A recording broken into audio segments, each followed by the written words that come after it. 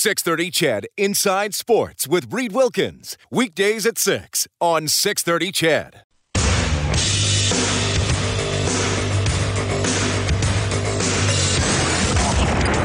Edmonton's home for breaking news on your favorite teams. Now, Inside Sports with Reed Wilkins on the voice of your Oilers and Eskimos. 630 CHED. Second half gets started in Toronto. The Argos lead the Lions 10-7 tonight. And the Blue Jays in action. They're still ahead 3-1 in the top of the sixth against the Orioles. All the offense for the Jays in the top of the first. Bautista homered to lead off the game, his 17th of the season. Russell Martin hit a two-run shot, his 16th of the year. The Orioles responding on an error, error by Josh Donaldson that allowed a run to score. So Aaron Sanchez for the Jays threw 5 innings, 4 hits. The run he allowed was unearned. He has walked 3 and struck out 1. Your scoreboard, of course, is courtesy of Crystal Glass. For all your glass needs, you can visit crystalglass.ca. You can always reach us here, 780-496-0063. You can text 630-630. Get me on Twitter, at Reed Wilkins. It is REIDWILKINS. Kevin Carius from Global Television will be joining us shortly. Our studio producer this evening is the impossibly handsome Kellen Kennedy. Wow. I just randomly come up with the ways to introduce you. That's a lot of hyperbole there, Reed. Hyperbole. Kevin Carius has now jumped in after jogging over the 20 blocks from Global Television. Hey, Kevin. It's a tough trip. It really is. What a commute, eh? Yeah. You don't hit those lights right, you're in trouble. Well, that's a good point. Because the train still doesn't go across there. No, not at that time. No. But, you know, you got to think at 6:58, I'm still on the air at Global. That's incredible. It is now 7:07. Yeah. The synchronized Chorus Entertainment clocks that we have here. So how you been, buddy? How was your last week? It was all solid. You know, looking forward to the Labor Day weekend. Oh. To me, that's when everything clicks into Schnell. And, you know, everything is the crossover. Now you got NFL. Now you got the real season of the CFL. Yep. Training camps are right around the corner for NHL. So I was talking about this yesterday. Do you have a favorite? Because to me, it's either March, April, or you pick a month in the fall. You right like now. this a lot, eh? Yeah. Yeah. See, I was saying yesterday, I'm pretty partial to the spring. Though, I mean, if you're a sports fan, I mean, it's like asking a parent to pick between their favorite child. Well, I don't know. I'm not a parent. Maybe they do have favorite children. Well, no, but you got two more months of golf here. Yes, almost. Hopefully. You think, yeah. And it gets, we're still golfing here at the end of October. Yeah. So you got that. You got, as I mentioned, all the great fall sports going on here. And even, you think high school football starting. Yep. In Edmonton, we do a lot of Universities, coverage of that. Golden Bears play Saturday. Starting, and Wildcats and Huskies have been going for a couple weeks now. But this is my favorite time of the year. So yeah, I mean, I like the March Madness. I like the Masters, or the first round of the Stanley Cup playoffs. I mean, like I was saying, you can watch games from 5 p.m. to midnight in this time zone because everything's televised. But yeah, this will be fun. And I guess the added attraction here this year is Rogers Place opening up. So the Oilers are going to skate tomorrow. I don't know if you're going or one of your colleagues from the sports department, but 11:45 is early for you. No, it's not really early for me. I get up pretty early, but the reporters that are on during the day shift will cover that off. Yeah. Okay. Well, I'll make sure I give them a hard time. Absolutely. Especially if that camera guy, Cliff Harris, is there. God, that guy. That guy. So here we go into Rogers Place. Stu McDonald was on with Stauffer earlier today. We'll be playing some clips. I had Rick Davis on the show while you would have been working. So, I asked him about what do you hope impresses people the most? A tough question for a guy, but he kind of said, I know, he said, just walking in, it's going to look so grand coming in through Ford Hall or the Winter Garden as it was before it got the sponsorship. And he said, I just think the scoreboard's going to blow people away. Yeah, you can't argue with anything. I mean, the whole place is going to blow everyone away. You're looking at probably the finest facility, not just in North America, but all the world right now. I mean, with just absolutely every attention to detail that's been going on into this. And think about all the things we don't even really know about. The little things that, that take so much time for an effort for all these people that have been behind the scenes and doing so many, so much work on the building and the facility itself. But It's just going to be phenomenal. We'll play some Stu McDonald here as we roll along. Kevin, he's the Oilers' chief commercial officer. He was talking to Stauffer about just the room, the space that'll be inside the building. Yeah, the main concourse is, I mean, it's ridiculously wide. And the other piece is, not only is it open on the outside to 104th Avenue through the glass or the McEwen LRT station and north through the glass on the north side of the concourse, it's also open to the bowl. And so in the design process, which involved a lot of people, we visited over 40 facilities in North America and a couple in Europe, actually, to take the best ideas we saw, listen to, our teams, you and Jack, who travel substantially, and bring back ideas, and we tested them all. But a couple of things that we looked at were really important. It's a hockey building, hockey sight line. So the lower bowl is the same pitch as the lower bowl in Rexall Place. It's a little bit more legroom, which our customers were asking for, but the pitch is the same for hockey. The concourse is open to the bowl. Again, so different than we've had at Rexall Place, where you can pretty much walk around. Something happens on the ice, poke your head back in and bomb, and you're connected all the way around. And that was really important for us, that if you're leaving your seat to grab a drink or go to the washroom during a TV timeout, you're not far, you're about 30 feet away from a TV screen that can show you a replay happen, or you're still connected to the bowl because of the fact there isn't that inside wall around. When I got to walk around, that's what I noticed, was how wide the concourse is. When you walk along 104th Avenue, there are huge windows that'll be open. I mean, you can look to your left and see into the bowl, and you'll be able to look out to the right. Now, Ice District isn't finished, but you can see, Mercer Tavern and 104th Street and all that kind of stuff. So it's just a lot more of an open, roomy facility. I remember one question that I don't think this has been asked about here, but one question that did pop up in Chicago when they built the United Center. The old Chicago Stadium could fit inside the United Center. That's how big, and the United Center is big. Right. It's massive. And Chicago Stadium was probably as intimate of a building as you're probably going to get. So, I mean, that was the extreme. I wonder if Rexall Place, the old Rexall Place, could fit right now inside of Rogers Place, if that's the magnitude. Oh, geez. If you can compare that. It's probably a question that, obviously Stu would have to answer just on the magnitude of it all. But I know that, I can't remember who told me, but when I was on the last tour, this Rogers Place is like, I better not throw out a number. I'll have to check with somebody tomorrow. But Rogers Place is bigger than the arena that they built in Las Vegas.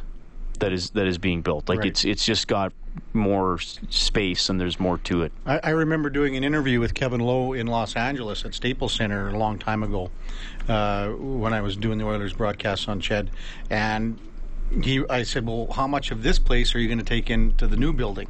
And, he said, well, there are some great things here at the Staples Center, but there aren't some great things here at the Staples Center. And that's exactly what they've done, and taken the best spots, best areas, best dimensions, best sight lines, best everything of all the places they went to, and put this into one place. Yeah, well, and that's the cool thing, is all the research they did, all the NHL rinks, and as Stu has said, some places in Europe, and even some non-hockey facilities as well.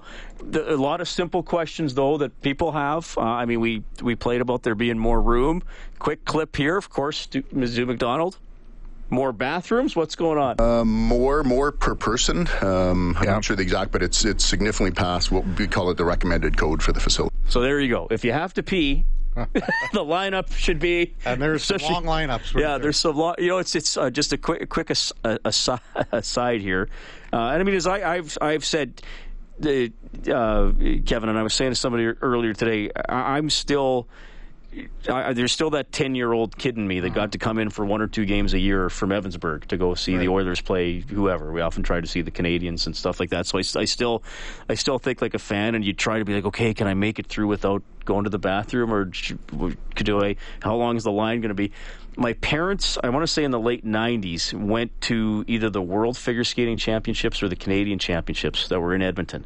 Yeah. I think someone gave them tickets, and I remember my dad saying, well, first time I didn't have to line up for the bathroom at Skyreach or whatever it was there. He said, there was a break in the program. I walked in. I was the only man in the lineup to the women's, because it was a different clientele for the figure skating. But anyway, and even for guys like ourselves in the media, obviously at Rexall there was no washroom upstairs on the catwalk or anywhere. And, that'll change. And I remember, like, Rod Phillips would have to time out his go into the bathroom and not make sure he wouldn't drink so many coffees or whatever during the game to make sure that he could be okay to go in the second period intermission. Yeah. And he had a special spot down just one, basically right below where the broadcast booth is, and it was just in the kitchen. Of where, when you go into the media meal room, Yep. There's a little spot in a kitchen behind there where you can kind of get like a buffet.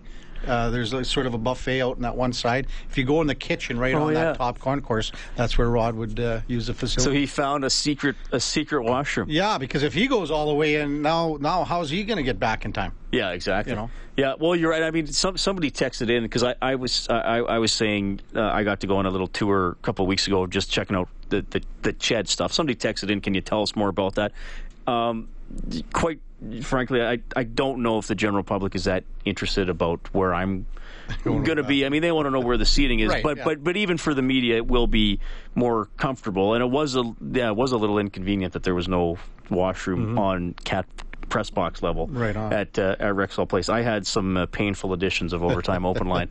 I can tell you that. Yes, thank you. Somebody texted in the square footage, 819,000. Let's try, and I think the Vegas one is around 550. I want to say. Okay. Somebody said, is the seating 18,500, including the box seating? Well, yes, that is the capacity for hockey.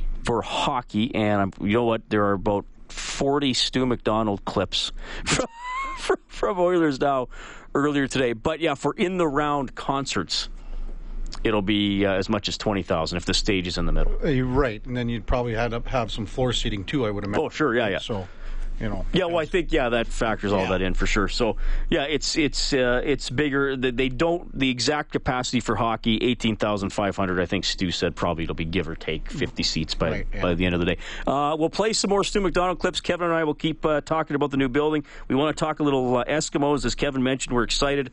The sort of. He called it. Did you call it the real part of the CFL season? The more intense part of the CFL season. That's for darn sure. You've done all your evaluations, and you should know what you have now as a team, and now you move forward. And either you got it or you don't. Inside Sports on 6:30. Chet, back in a couple. This is Inside Sports with Reed Wilkins on Edmonton Sports Leader 630 Ched.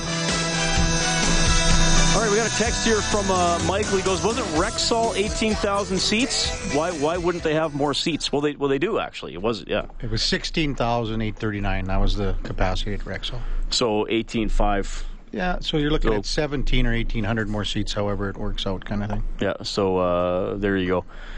I mean, look, we're getting text messages about this. Why didn't they make capacity over 20,000? I mean, there's logistics and stuff. There are, and it's supply and demand. Sure. It is. And I mean, if you get in that area where all of a sudden it's 20,000, something like, say, Montreal, and you're not selling out all the time, then, that ticket, that aspiration to go there isn't as much as it were being at 18.5, and that's the main reason. And I think you extend a few rows. How much does that extend the cost of the building? How are you then? Are there your point where people are a little too far away from the all that? I think just everything. The main thing though is that you look at the size of Edmonton and the surrounding area, fan base, etc. You can't compare it to a Montreal or Chicago. Joshua says, I heard in the open house they are not going to show us the locker rooms. Can you confirm this? Yeah, I don't think that's good. I mean, here's the thing, everybody. It is an open house. It is not a just go wherever you want, wherever you want. You still got to remember that. I mean, and I know even on the people have said to me on a couple of tours I have been on, I mean, there are things I have not seen. I have not been in the dressing room. I have seen most of our broadcast areas. That was the priority when I was showing around. So, you're not going to be in the open house and go looking through Todd McClellan's desk or anything like that. There's not going to be 40,000 people stepping on the Oilers logo in the dressing room. Right, right. And that's one of the details. It's still rolling along. Kevin Carius in studio with us. He's from Global Television. Another big question, of course, is parking. And Stu McDonald on Oilers Now today was asked if the main parkade is finished. The major one under the plaza, which is approximately 2,500 spaces for vehicles will open when all of Ice District opens, which is call it a couple years from now. All right, so it's a ways away. Yeah, but lots of parking. The city office tower will be opening in the next month or two. There's parking under that. Epcor Tower has parking under that. There's lots of parking spaces. That's one thing, and we spent a lot of time on this a couple years ago, but there's more heated underground spaces within a 15-minute walk of Rogers Place than there was above ground spaces at Rexall Place. So it's really our job to educate people where those lots are, how to pre-order parking, how to secure it, and how to their best access in and out of that. All right. I mean, those are the common questions, right? Parking, bathrooms, food and beverage. We had a beer question before you came on, Kevin. So, and that's an interesting thing about this project. And we had Rick Davis talking about it as well. There's still a lot of construction going on, so you do have to remember that. The rink is going to be ready. It's virtually ready now. But, yeah, so the whole ice district is not as it will be in about 2 years. The main word that Stu used there is educate. And I think the organization has done a very good job on that so far, and I think they have a long way to go on that.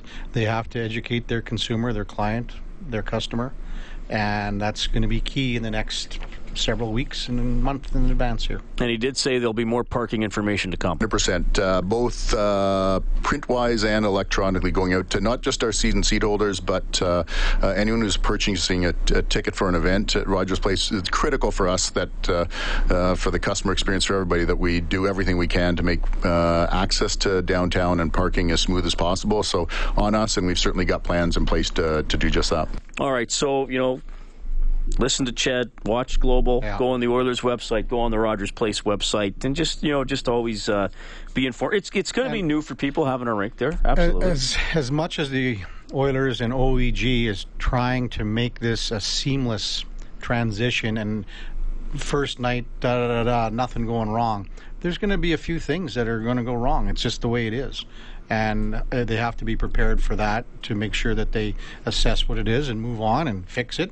And then everyone's going to be going, this is okay. Let's keep improving until it's just an absolute perfect experience for the fan.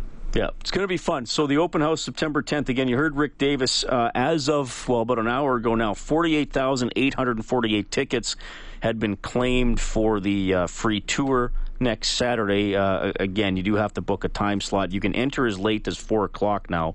They don't want to take it too late because they didn't want to overlap with the Eskimos game at 5 o'clock too much. All right, it is 7:25. Inside Sports on 630 Ched. This portion of the show presented by Action Furnace, home of the fixed right or its free guarantee. Visit actionfurnace.ca. Somebody says, hey, Reed, what about the LRT? There's a new station, the McEwen station, to the north of Rogers Place. You can enter from that side of the building. You can enter through Ford Hall. You can also enter right off 104th Ave, or you can enter from that LRT station. Yeah, it's just going to take a couple of times. It's just a process of making sure you get familiar, right? Yep. That's all it is. Yeah. And I mean, you could get off at one of the Jasper Ave stations and walk up too, if you wanted, if that suits your fancies. Or you just get out in your limo that takes you to the game. Yeah, I'm going to be driving people in my limo to every game. Yeah, it's going to be incredible. Kevin Karras is going to stick around until 8. We'll talk a little Eskimos as we move along. You can keep the text coming to 630, 630. If you need a limo ride after 9 tonight, I'm available. Maybe that'll work for people.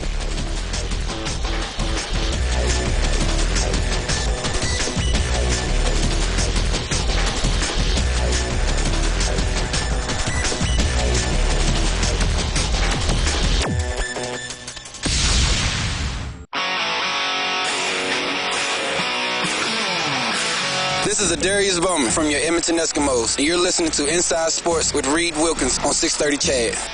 Adarius Bowman and your Eskimos back at work tomorrow, practicing up for the big Labor Day showdown with the Stampeders. Of course, we have it on 630 Ched, 11:30 pregame on Monday. The kickoff will be at 1. Action tonight, final play of the third quarter. And it is BC leading Toronto 13-10. Ricky Ray had to scramble, got tackled short of a first down. Well, I was going to say field goal try, maybe not. There is a flag on the play, so we'll see what's coming up. I haven't seen the crowd shots in the last little while, but they had that shot at the very beginning of the game. Didn't look like a lot of people at this one again. Yeah, it's been tough in Toronto. It's just such an ongoing story. Maybe this BMO thing's going to catch on a little bit and bring on more people, but it's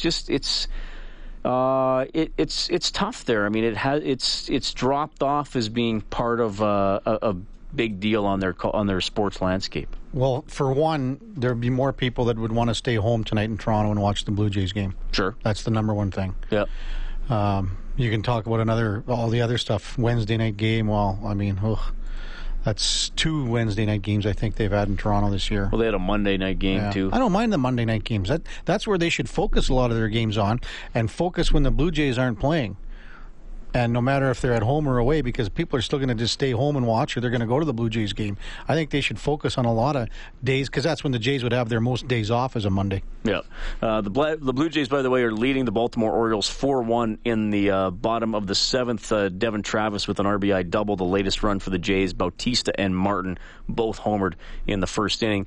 The Red Sox won this afternoon 8-6 over Tampa Bay. So the lead for the Jays right now 1.5. They'll try to get it back up to 2 with the victory tonight. Did you see the Milos Raonic today? He was struggling, Oh, he looked like he wasn't even going to make it through. I think he just wanted the match to be over as fast as he could. But even in set 3, I think he mailed it in already by that time after he lost in 7-5. So the 4th was just a formality. He could barely even walk. Yeah. So he had some cramping issues. It was he won the first set 7-6. Ryan Harrison, unseeded American guy, 7-5, 7-5, and then, like you said, Kevin, 6-1 in the 4th set. And he was. And I think he had wrist problems early on too. But most they were working on his legs, and he couldn't even, like, a lot of times when he was getting ready to return a serve, he looked like he was going to fall over. Mm-hmm. Yeah. So. It's tough. I mean, sometimes you see tennis players, they'll just retire, so a guy will win by retirement. But, I mean, I think you wanted to gut it out. You want to gut it out and think, well, maybe, I mean, Ryan Harrison is not a name. He's like, maybe I play well enough to beat this guy, but string a few together and send it to a 5th, maybe. That's got to be so frustrating to lose because of an injury for an athlete. I think so too. And I mean, the heat is always comes into play at the U.S. Open, and you can kind of see him sucking wind a bit too. So. All right, so, no Canadians. Bouchard lost. None in singles. That's it. None in singles. None in singles, sorry, yeah. Pospisil lost earlier today, too. Sure, yeah, so that's it. Note out of Winnipeg, the Winnipeg Jets have named Blake Wheeler their captain. Dustin Byfuglien and Mark Scheifele will wear the A's. Of course, Andrew Ladd was the captain. He got traded at the deadline. The Saskatchewan Roughriders have signed Khalif Mitchell. If you're wondering, why do I know that name? About 3-4 years ago, he was the guy who got fined, suspended, actually, for the throat slash gesture against the Eskimos, amongst other things. And he has, if you look at his Twitter account, it's bizarre. I mean, and he got punished a couple of years ago for using a racial term on Twitter, and there's some very questionable stuff there. He's a loose cannon, let's be honest. Very loose cannon. Well, the Riders need him, apparently. Well, they're 1-8. They need anyone. Yeah, that's what we'll see. We'll see how that works there. If he can still play, I don't know if that's the road I would go down. But the Saskatchewan Roughriders have added him. The Edmonton Eskimos getting back to work. So here we go, Kevin. Ed Hervey spoke yesterday. Very measured, very, very patient.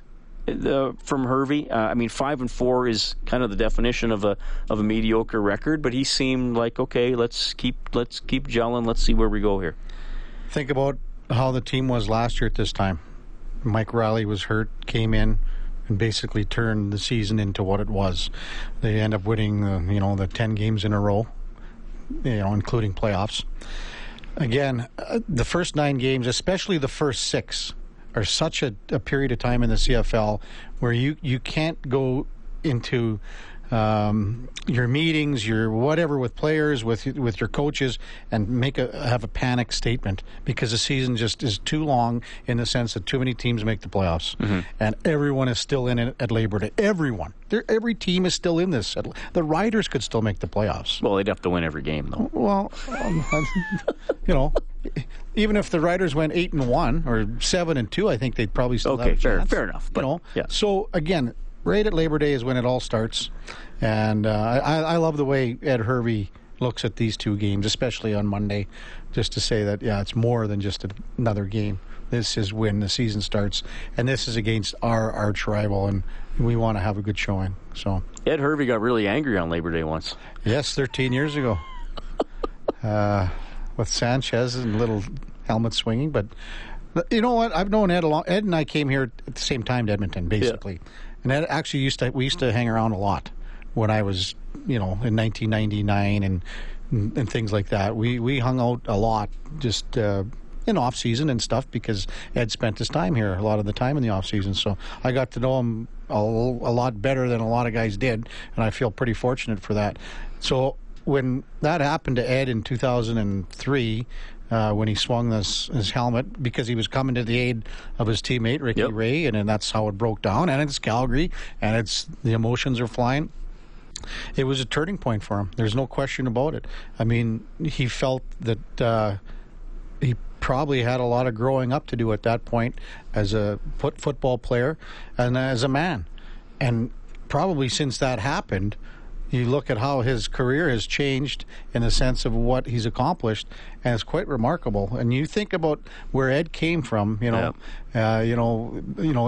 Los Angeles and in Compton and all that stuff, and the things that he saw as a young kid. We couldn't even fathom what happened to Ed Hervey and his friends and family, all those years ago when he was in Compton and things like that. And for him to be where he is now, I have nothing but respect for him. And I even said, I remember saying last year, and there aren't a lot of African-American general managers in the NFL. And there aren't. That's just the way it goes. If you look at what's happened in the coaching situation, there were no African-American head coaches in the NFL years ago. Then there was a few that trickled in. Guys like Dennis Green, Lovie Smith, guys like that. The Bengals guy, Lewis, guys like that started to trickle in. But before that, it was just like it was back in the day when Warren Moon came up here because he couldn't be a quarterback down there. So I remember at the Grey Cup last year, Reed, and I said one of the things that if Ed Hervey keeps progressing the way he does, there's no doubt in my mind that he will be a target down the road to be a general manager in the NFL if that's something that he chooses down the road. You're right. He's a very interesting story as a human being, and you're right. I mean, that's why we often saw that passion from Ed as a player. Certainly, you mentioned the incident on Labor Day he crossed the line, and I think even as a general manager, I think back to 3-4 years ago. After the Labor Day game in Calgary, Simeon Rotier, I hope, never plays another down as an Edmonton Eskimo. Well, Simeon Rotier is still on the Edmonton Eskimos offensive line, and is a pretty solid piece. So I think even Ed learned there as a GM, like, okay, wait a minute. You can't, as much as we as media guys and fans want a definite statement, I think he learned I can't speak in absolutes. I have to, even if I don't feel patient on the inside, I got to look calm, because ultimately you're communicating that to your players. Everyone. Right. The whole world is seeing it, especially in this day and age. To other teams. Yeah. Right? So they're thinking it's in. Now, Ed is an opinionated man. There's no doubt about that. And he was asked several times yesterday, including by me, about a mid-season rule change for reviews. You now lose your timeout if you're wrong on your first review. So it's interesting to me what the CFL did. In the offseason, they said more things are now reviewable, like roughing the passer, like no yards, like illegal contact. That's the big one.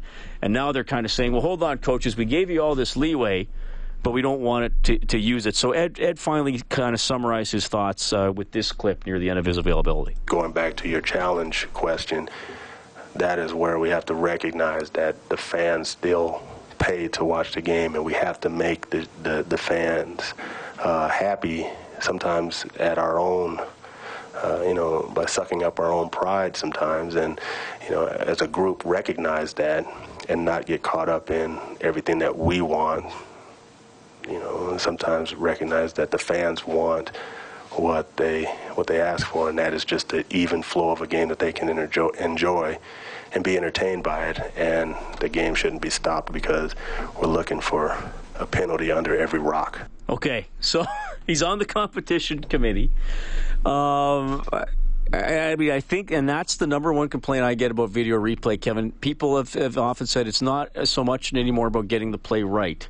It's about that I don't want to sit there and wait for a thing to be slowed down frame by frame, so a pinky on a jersey is going to be called illegal contact. But this is a good thing. The CFL has recognized from all its teams and players and fans that we had to make this change and not wait till next year. Because that, I think, was critical to get it done at this point of the season. Because wait till next year, you're going to have a bigger problem then, because it's just going to snowball to having more people upset than what they are right now. Well, I think next year, Kevin, they're gonna take away some of the things that can be reviewed. I think they'll take away the illegal contact. I mean, and there's been one that helped the Eskimos and one that hurt. The Bowman. There was a long throw to Bowman that went incomplete, and they challenged for illegal contact against the Riders, and it was called a penalty, and the Eskimos continued their drive. I didn't really... Now, I'm at the game, so I don't get any replays. And then Mike Miller got called for an illegal interference against Montreal that wiped out a touchdown. So you think illegal contact will be gone next year? I think it'll be gone. That's something that'll be challengeable. Yeah, I do. I think they'll leave in... I think they're going to leave in PI. Okay.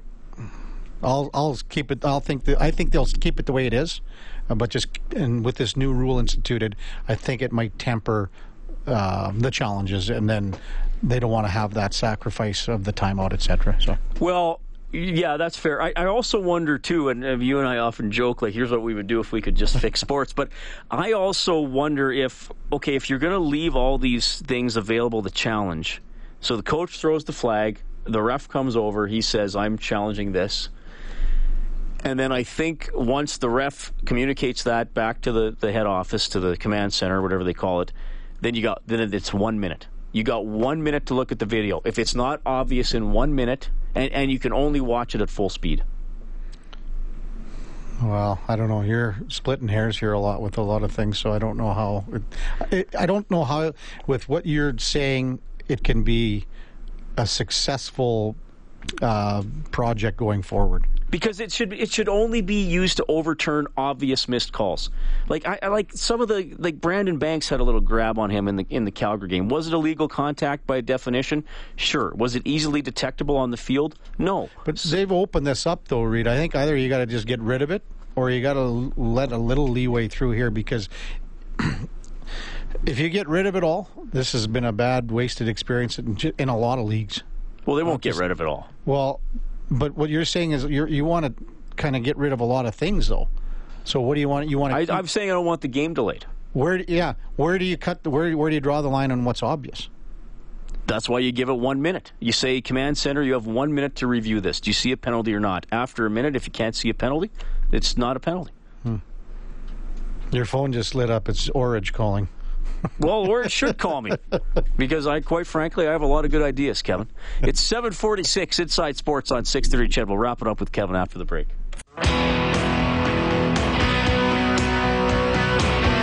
This is Mark Letestu from your Edmonton Oilers, and you're listening to Inside Sports with Reed Wilkins on Oilers Radio 630 Ched. Yeah.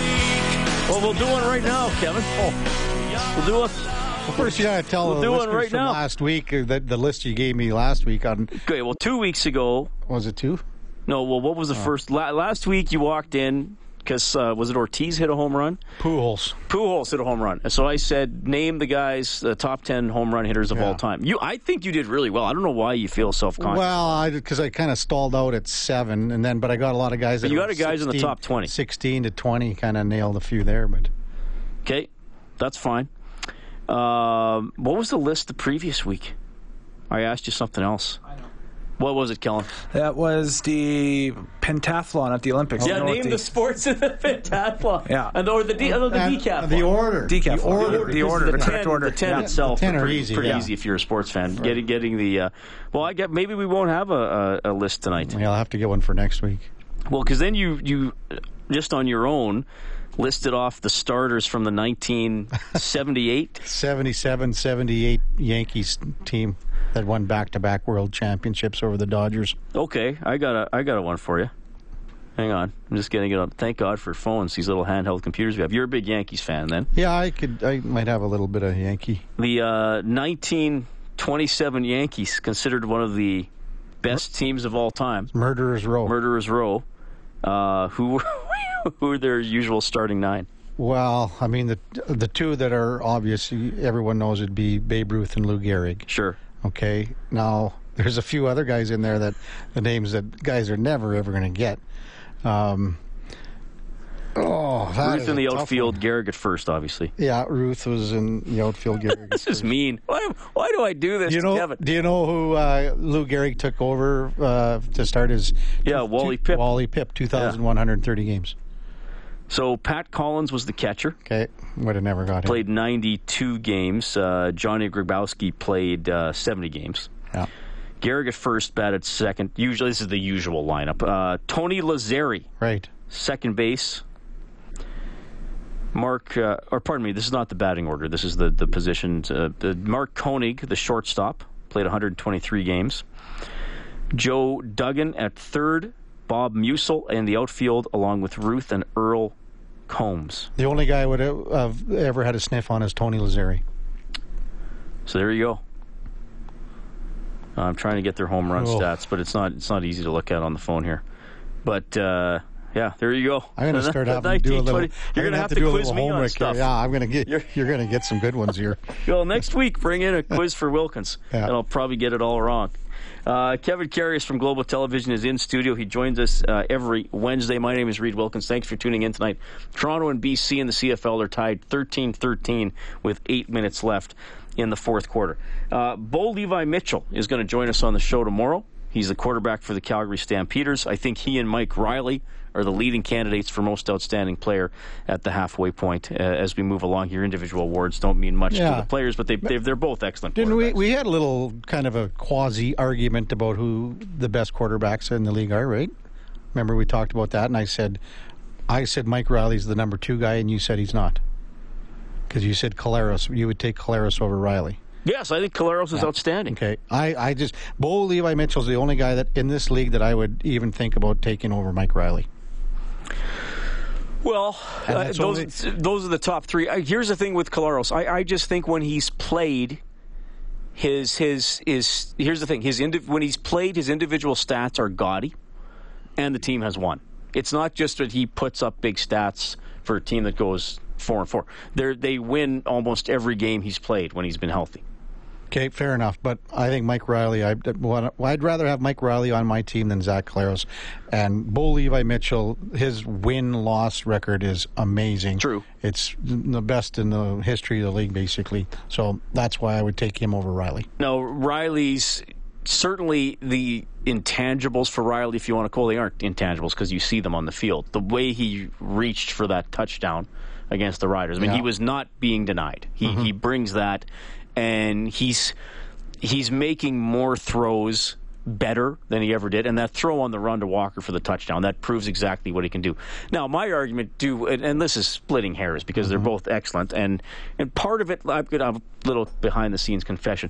Part of it I do is because I just don't want to be the homer and just say, well, Riley's the best. No, but because I watch Collaros a lot, and he throws on the run really well, too. Fair enough.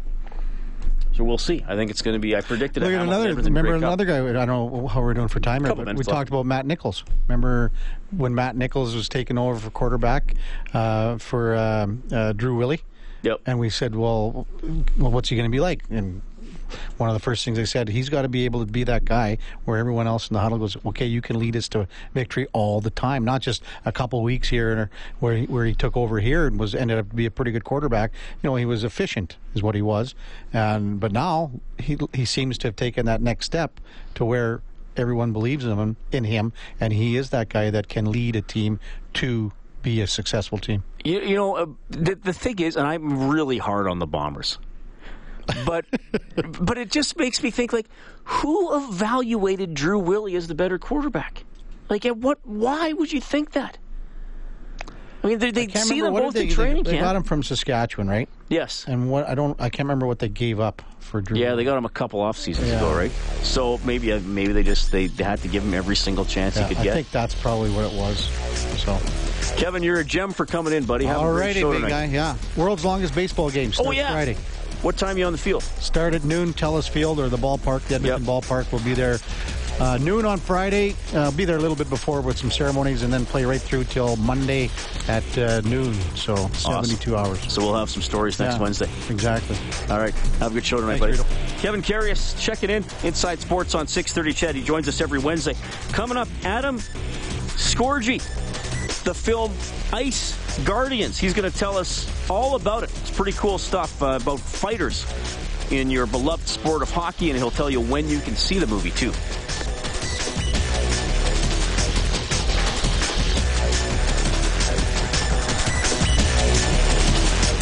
.630 CHED Inside Sports with Reed Wilkins. Weekdays at 6 on 630 CHED.